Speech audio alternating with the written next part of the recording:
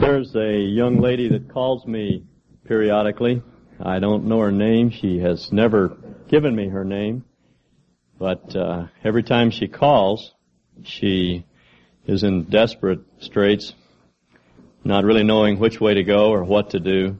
She's tried everything. She's been involved in TM and EST, and she's gone to a number of different churches, and she's skirted around the outside of the Christian faith looking in, but she's never been willing to commit her heart to the Lord Jesus.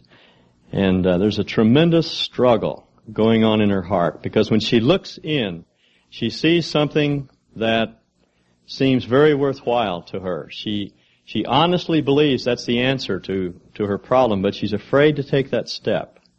I find there are a lot of people that have that problem, and that's the concern that Jesus has in the passage that we're dealing with this morning. Let's turn to Matthew 11, and we want to finish the section that we began last week. Matthew 11, verses 20 through 30. We'll begin reading with verse 20. Then Jesus began to reproach the cities in which most of his miracles were done, because they did not repent. Woe to you, Chorazin! Woe to you, Bethsaida! For if the miracles had occurred in Tyre and Sidon, which occurred in you, they would have repented long ago in sackcloth and ashes. Nevertheless, I say to you, it should be more tolerable for Tyre and Sidon in the day of judgment than for you. And you, Capernaum, will not be exalted to heaven, will you? You shall descend to Hades. For if the miracles had occurred in Sodom, which had occurred in you, it would have remained to this day. Nevertheless, I say to you that it shall be more tolerable for the land of Sodom in the day of judgment than for you. Now, words like this always seem so strange coming from the Lord's lips, because Scripture tells us that He came not to condemn the world, but that the world through Him should be saved. And as the Old Testament tells us, judgment is God's strange work. And yet here, from the lips of our Lord, who is gentle and compassionate and who loved people as no one ever loved anyone, there's this word of judgment. And it sounds so harsh and unreasonable. And yet it's here. He begins this passage with an oracle of judgment, a prediction of judgment upon these cities. So we need to gain some understanding of the reason for Jesus making this statement. The city of Capernaum, we know, that was Jesus' hometown. These other two towns are not as well known. Bethsaida was a little town off to the east on the shore of the Sea of Galilee, about as far as from here to Meridian, from Capernaum. It was the hometown of Peter and Andrew. The other city of Chorazin we know almost nothing about. It's not located on any maps today. It was probably a couple of miles to the north of Capernaum, but we simply don't know much about the city. The thing that struck me as I read this passage this past week is Matthew's words that this is where most of Jesus' works were done. And yet we know nothing of what He did in those cities. Absolutely nothing. It is possible that the feeding of the 5,000 took place close to the city of Bethsaida, but we're not even sure where that event occurred.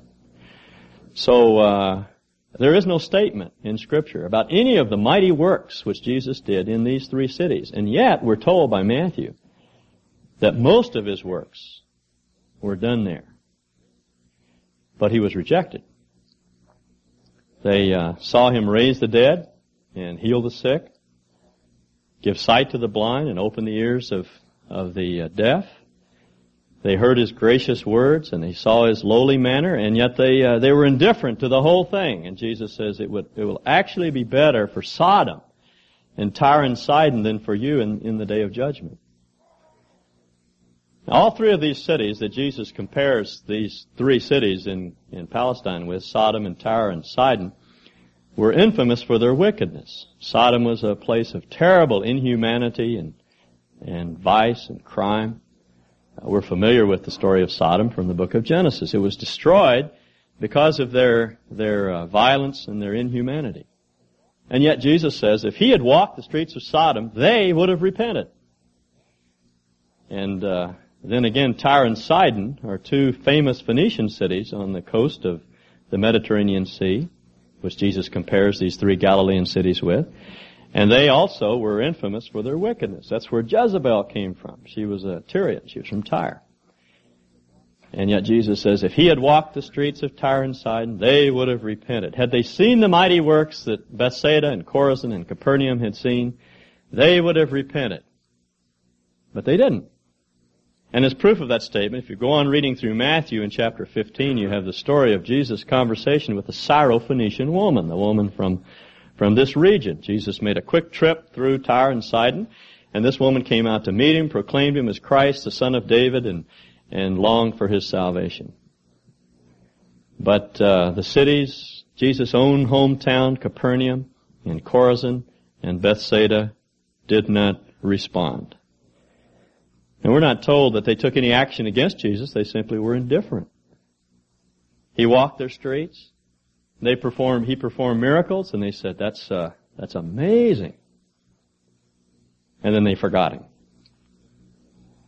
They were indifferent to the Lord Jesus, and that's why he predicts judgment. Now, he's not doing so gleefully. He's not happy about the whole thing. It brings sorrow.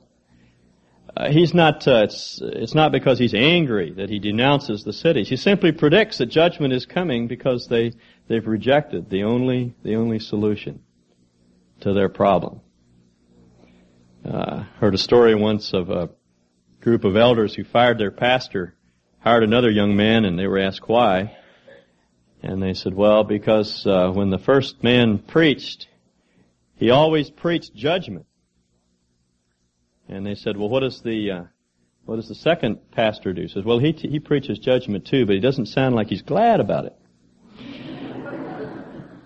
Well, you see, you don't see any gleeful note in the Lord here. He's not happy. He wept over Jerusalem. And his word woe, uai in Greek is a mourning term. He's sorrowful. And yet he knows that judgment is inevitable, because whenever we reject light, the only result, the inevitable result is darkness.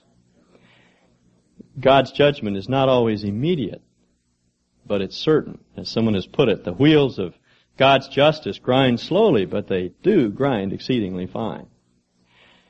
And we know from other portions of Scripture, the book of Romans, for instance, that what God does is just let people have what they want. If they want darkness, then he gives them over to darkness. And that's what happened to these three cities. Because they have rejected the light, they became more and more desperate in their condition. And then inevitably, he says, judgment will come. Now, it's only reasonable that this should happen. Somehow, we know that judgment is necessary. This world has to be more just than it appears to be on the surface. If God is God, He has to judge. He can't let man run amok and do what he pleases and get away with his selfishness and pride and greed and get off scot-free. That's just not the way the world is. Somehow we all reason that if a man enriches himself by selling drugs to kids and destroys their lives, that if God is God, He has to do something about that ultimately. He can't let men go on and destroy the human race. He has to act. But you see, our problem is we always draw the line out there. We say God will get them. But we forget that if God is God, He has to judge right across the board. And all of our greed and violence, though it's on a smaller scale, and the hurt that we mete out to people, we're responsible for that as well. God will never make peace with sin. When His own Son became sin for us, God killed Him. God will never make peace with sin. But because He loves us, He's already paid for the judgment. It all fell on His Son. And when we get under Him, the judgment falls on Him. And there's no condemnation, you see. But these are people that had rejected the only solution that God had to offer to man's predicament. The Lord's not angry with them because of specific sins they were committing. He wasn't angry about anything they had done. He was sorrowful because they had rejected the only answer. And so He pronounces this judgment. And then, in verse 25, we read, at that time, that is, in reaction to their rejection, Jesus answered and said, I praise Thee, O Father, Lord of heaven and earth, that Thou didst hide these things from the wise and intelligent, and didst reveal them to babes. Yes, Father, for thus it was well-pleasing in Thy sight. All things have been handed over to me by my Father, and no one knows the Son except the Father, nor does anyone know the Father except the Son, and anyone to whom the Son wills to reveal him. So you see, following hard on the heels of this announcement of judgment coming on these cities is the announcement of His grace and His love, and His desire that men and women come to Him. Now there's a principle here. He tells us that something is revealed to babes which is hidden from the wise and intelligent. And He doesn't identify what it is. He simply says, these things, but you don't have to look far in the context to know what He's talking about.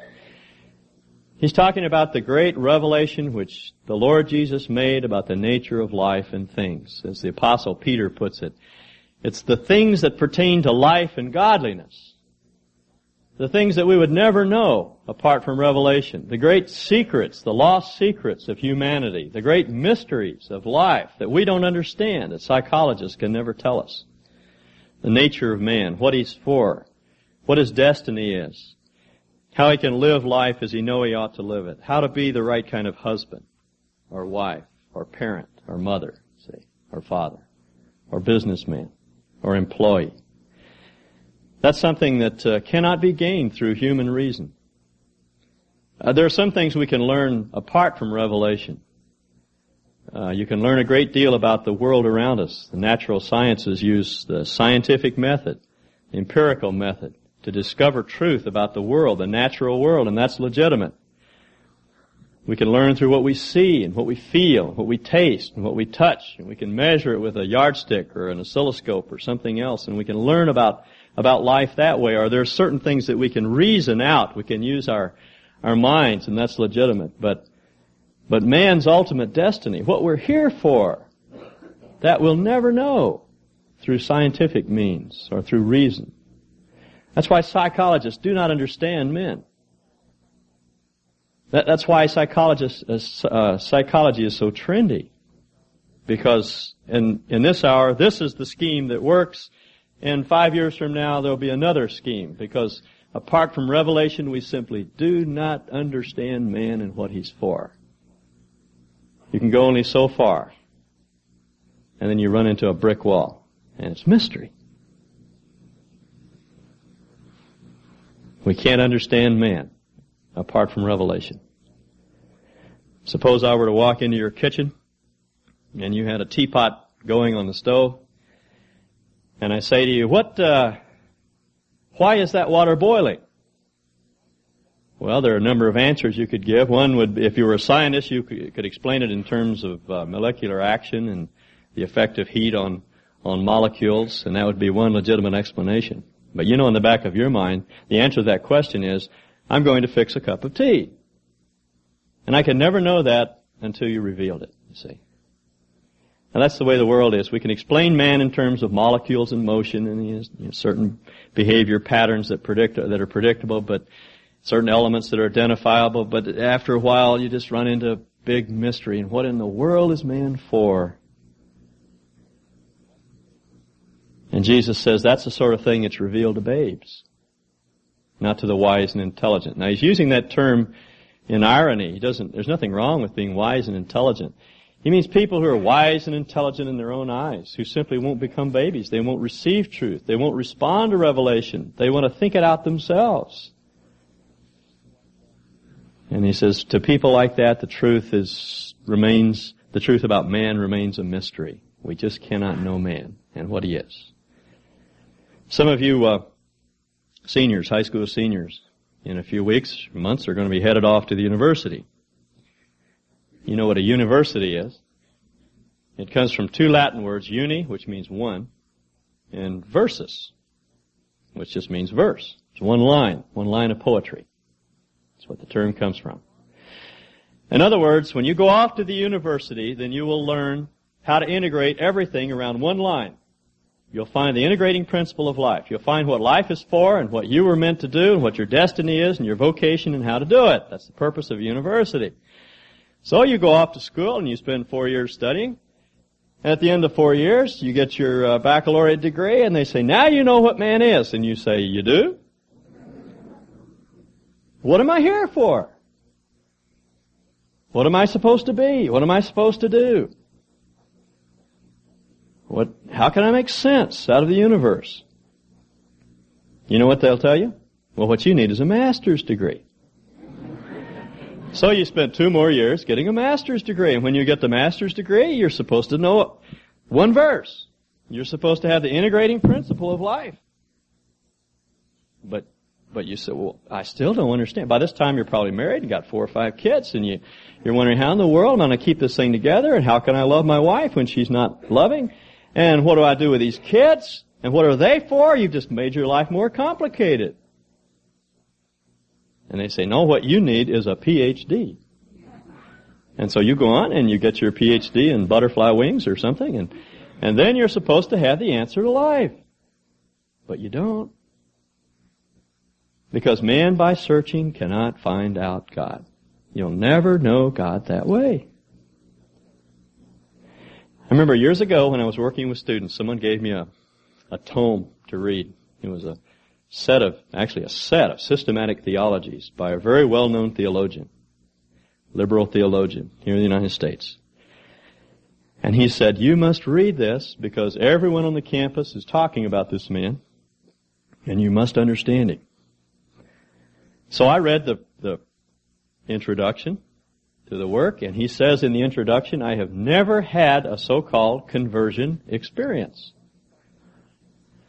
And the thought that crossed my mind is, well, then this man doesn't know anything about God. And as I read through the book, I was convinced he didn't know God. He was a very learned man. He was a very bright man. But he didn't know God. He had searched and searched and searched, but he had never found God. He didn't understand God. He didn't understand man. He didn't know how to live his life or what it was for or what his destiny was. And he was simply another illustration of the fact that man, apart from revelation, cannot understand a thing about man and about life. He can know a lot about nature, but he can't know anything about himself and how to live life as God intended us to live, how to master our moods, how to cope with our circumstances, how to handle our habits that dominate us. That comes from revelation. And Jesus says you have to be a baby to understand those truths. You have to submit willingly to God and let Him teach you. Jerome said that the Bible is a book in which lambs can wade, but elephants must swim. It's a good word.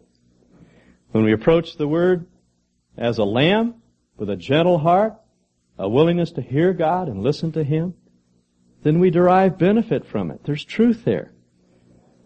But if we reject revelation and resort to reason or any other means of finding truth about God, we'll never know Him. We'll never know the purpose of life.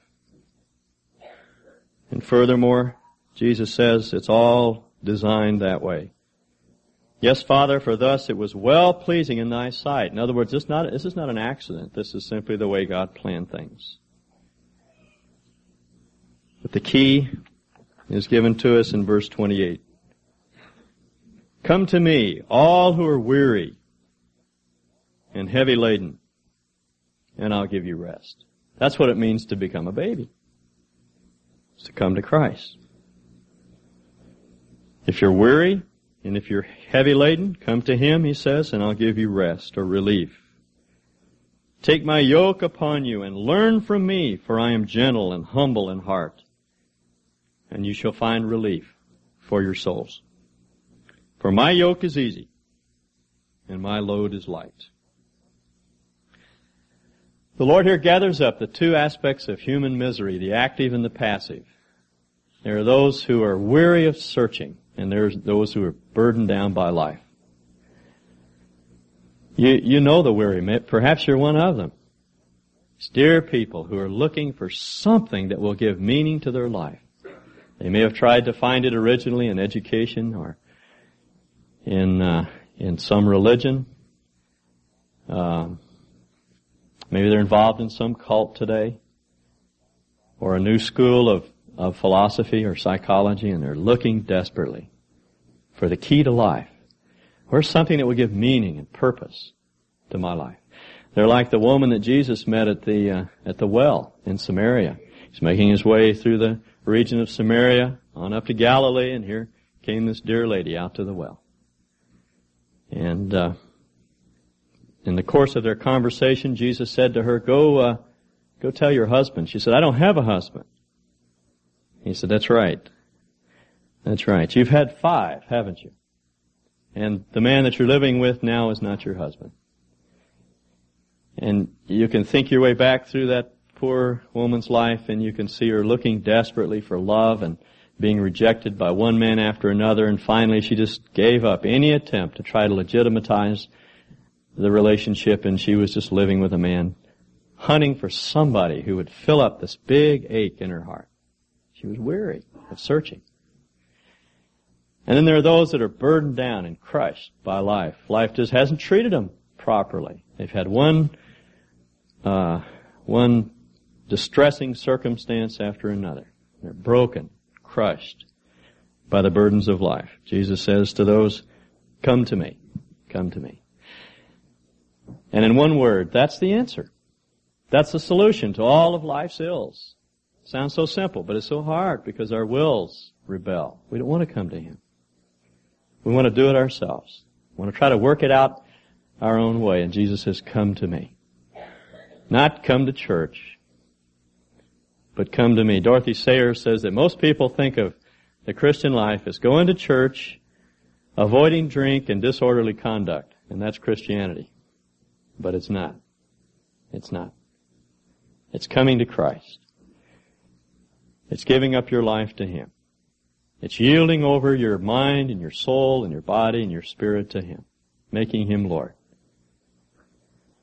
And if you're weary, you're tired of struggling, you're burdened with life, that's the person to whom you need to go. As Jesus puts it, He who comes to me, I will in no wise cast out. Now that's the first command. Come to me, He says. All you who are weary and are heavy laden, and I'll give you rest. The second is found in verse 29. Take my yoke upon you and learn from me. Actually, that's one command stated 2 ways. Take my yoke upon you. That is, learn from me. A yoke is a picture, a symbol of submission. An ox was placed under a yoke as a way of controlling him, and he submitted to that yoke. And that's what Jesus is saying. It's not enough merely to come to the Lord. We need to submit to His Lordship. That's what it means to be a Christian. We need to acknowledge Jesus Christ as Lord. That's the name of the game. We can't any longer go our own way and choose our own life. We need to take His yoke upon us and learn from Him. You see, that's what it means to be submissive. Let Him teach you about life. Let Him tell you how to be the right kind of father.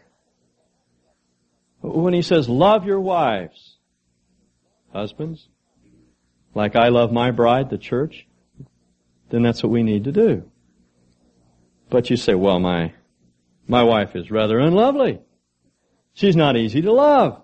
She's cold. She's unresponsive. She doesn't love me back. It's all right.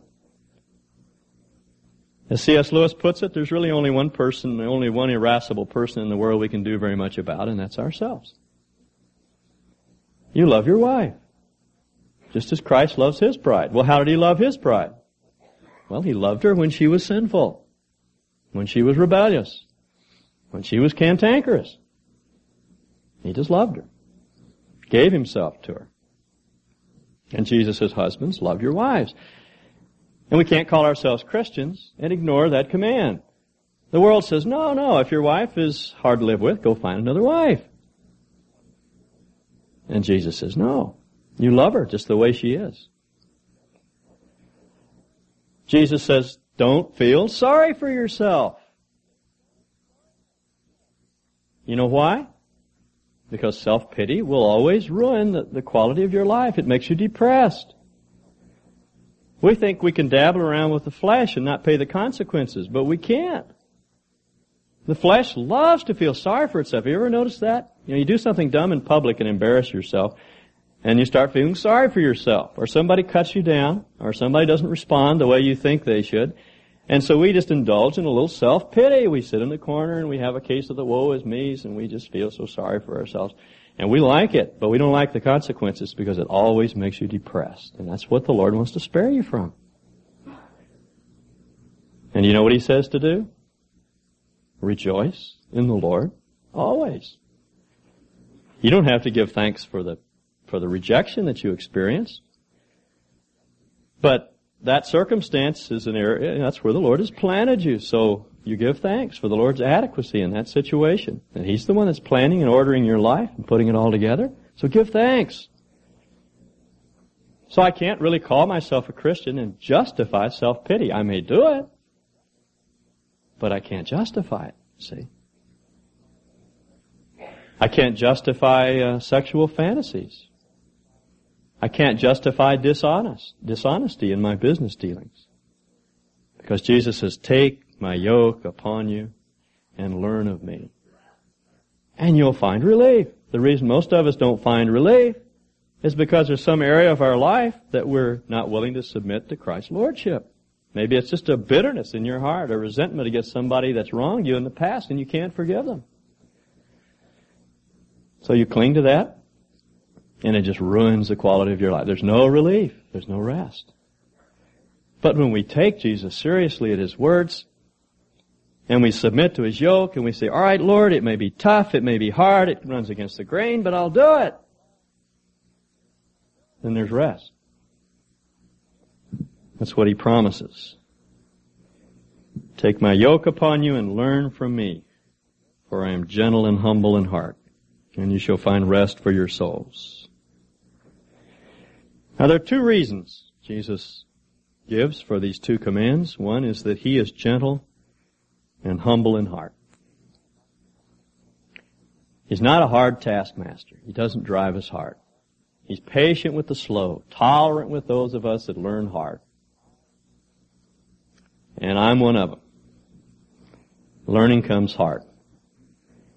But you know, He's very patient. He's a shepherd who loves the sheep. Good shepherds do not kick the sheep. Can you imagine a shepherd and a wayward sheep goes out, gets his staff, stupid sheep, starts beating it over the head with his stick?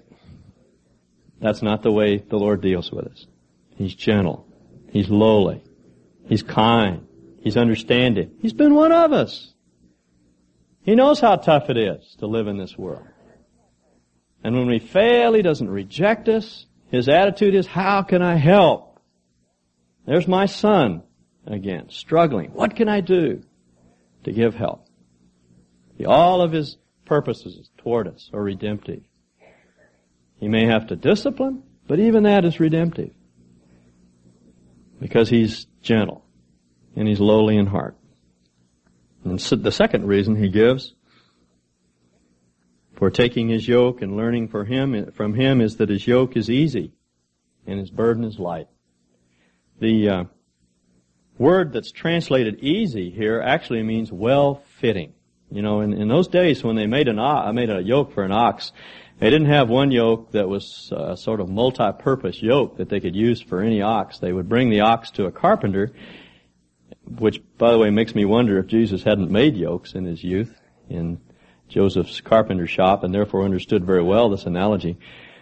They would bring the ox to a carpenter, and the carpenter would fashion a yoke out of wood that exactly fit the neck of the ox. And that's the term that He uses here. The Lord's yoke for you and me is tailor-made. He understands us. He made us. He knows exactly what we need. He knows what the deepest hurts of our heart are. He knows what our longings are. He knows us. And so His submission in terms of our lives, it's always personal and individual. His Lordship, rather, is always personal and individual. It's not arbitrary. It doesn't just ruthlessly impose His will. It's both gentle and quiet, and it's tailor-made to meet our needs. And furthermore, He says the burden is light. The yoke that He puts on our back is not heavy, and you know why? Because He's in there with us. That's why He begins this word of encouragement by saying, come to me. That's how it begins. You can't learn from Him until you come to Him. Because that's where we find the strength to be what we ought to be. As Ian Thomas used to put it, For all that He asks, we have all that He is, and that's all that it takes. We have His life available to fulfill His demands upon us. And that's what makes the burden light. And if you're thinking that becoming a Christian is something beyond your abilities, it is. It is. It's well beyond my ability. But these demands upon me are ultimately demands upon Him and His capabilities. And I can count on Him to fulfill His aspirations in me. So 2 commands: come to me and learn from me. 2 reasons: because I am meek and gentle in heart, and because the yoke is easy and light. And 1 result. He says, you'll find relief. And oh, what a relief it is when you take His yoke upon you. Jesus is actually quoting here from Jeremiah 6. Jeremiah speaks to a rebellious nation, and he says, stand by the paths and see and ask, where are the ancient paths, where the good way is, and walk in it, and you'll find rest for your souls. The word that Jeremiah uses for the ancient paths is a path that's worn down by many feet. And Jeremiah is saying that when you stand by the paths and you see all these possible options, ways to go, ask, where's the good way? Where's the ancient paths? Where's the paths down which Abraham, Isaac, Jacob, and David, and others of God's men and women have trod? And walk in it, he says, and you'll find rest for your souls. And that's what Jesus is saying. Down through the ages, when people have committed their hearts to Jesus Christ and continued in that commitment, walking with Him and counting upon Him and relying upon His strength, they have found the relief that they're looking for. Their circumstances haven't gotten any better necessarily. As we saw from last week, life doesn't get any easier. But we have a resource for living life as God intends us to live it. I quoted at the Kiwanis meeting last Tuesday morning C.S. Lewis's words. He says, down through the years, whenever men needed courage, they might cry out, Billy Budd, help me! And nothing much happened. In our culture, we would probably say John Wayne or Douglas MacArthur or someone like that. Or he said if men lacked wisdom, they might cry out, William Shakespeare, help me! And nothing much happened. But he said for 1900 years, whenever men and women have been in desperate need and they've cried out, Lord Jesus, help me, something has happened. If you've never uttered that cry, you can do that this morning. Say, Lord Jesus, help me, come into my life. And by so doing, you're coming unto Him. That's the first step. I read an interview with Charlie Green some years ago in Sports Illustrated. He was our 100-meter hopeful a few years back. And in the course of the interview, the writer asked him why he practiced starts 2 hours a day. He does hardly any running. He just practiced starts. And he says, well, at my level of competition, the first step is the difference between winning and losing. And I thought when I read that, aha! The first step in life, the step that makes the difference between winning and losing, is coming to Christ. And if you acknowledge Him as your Savior and Lord, you've taken that first step. And then learn from Him. Submit to His yoke. Do what He tells you to do.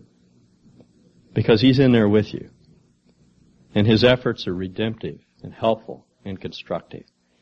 And the demands that are placed upon you are ultimately demands upon Him. And as Jesus puts it, you'll find rest for your souls. Let's stand together, shall we? Father, this world is so full of things that cause turmoil and anguish to us. And we find ourselves getting restless, frightened by the future and by our present circumstances. Thank you for this good word this morning, this reminder that as we come to you and learn from you, you give us what we need to live life as we know we should live it. We thank you in Jesus' name. Amen.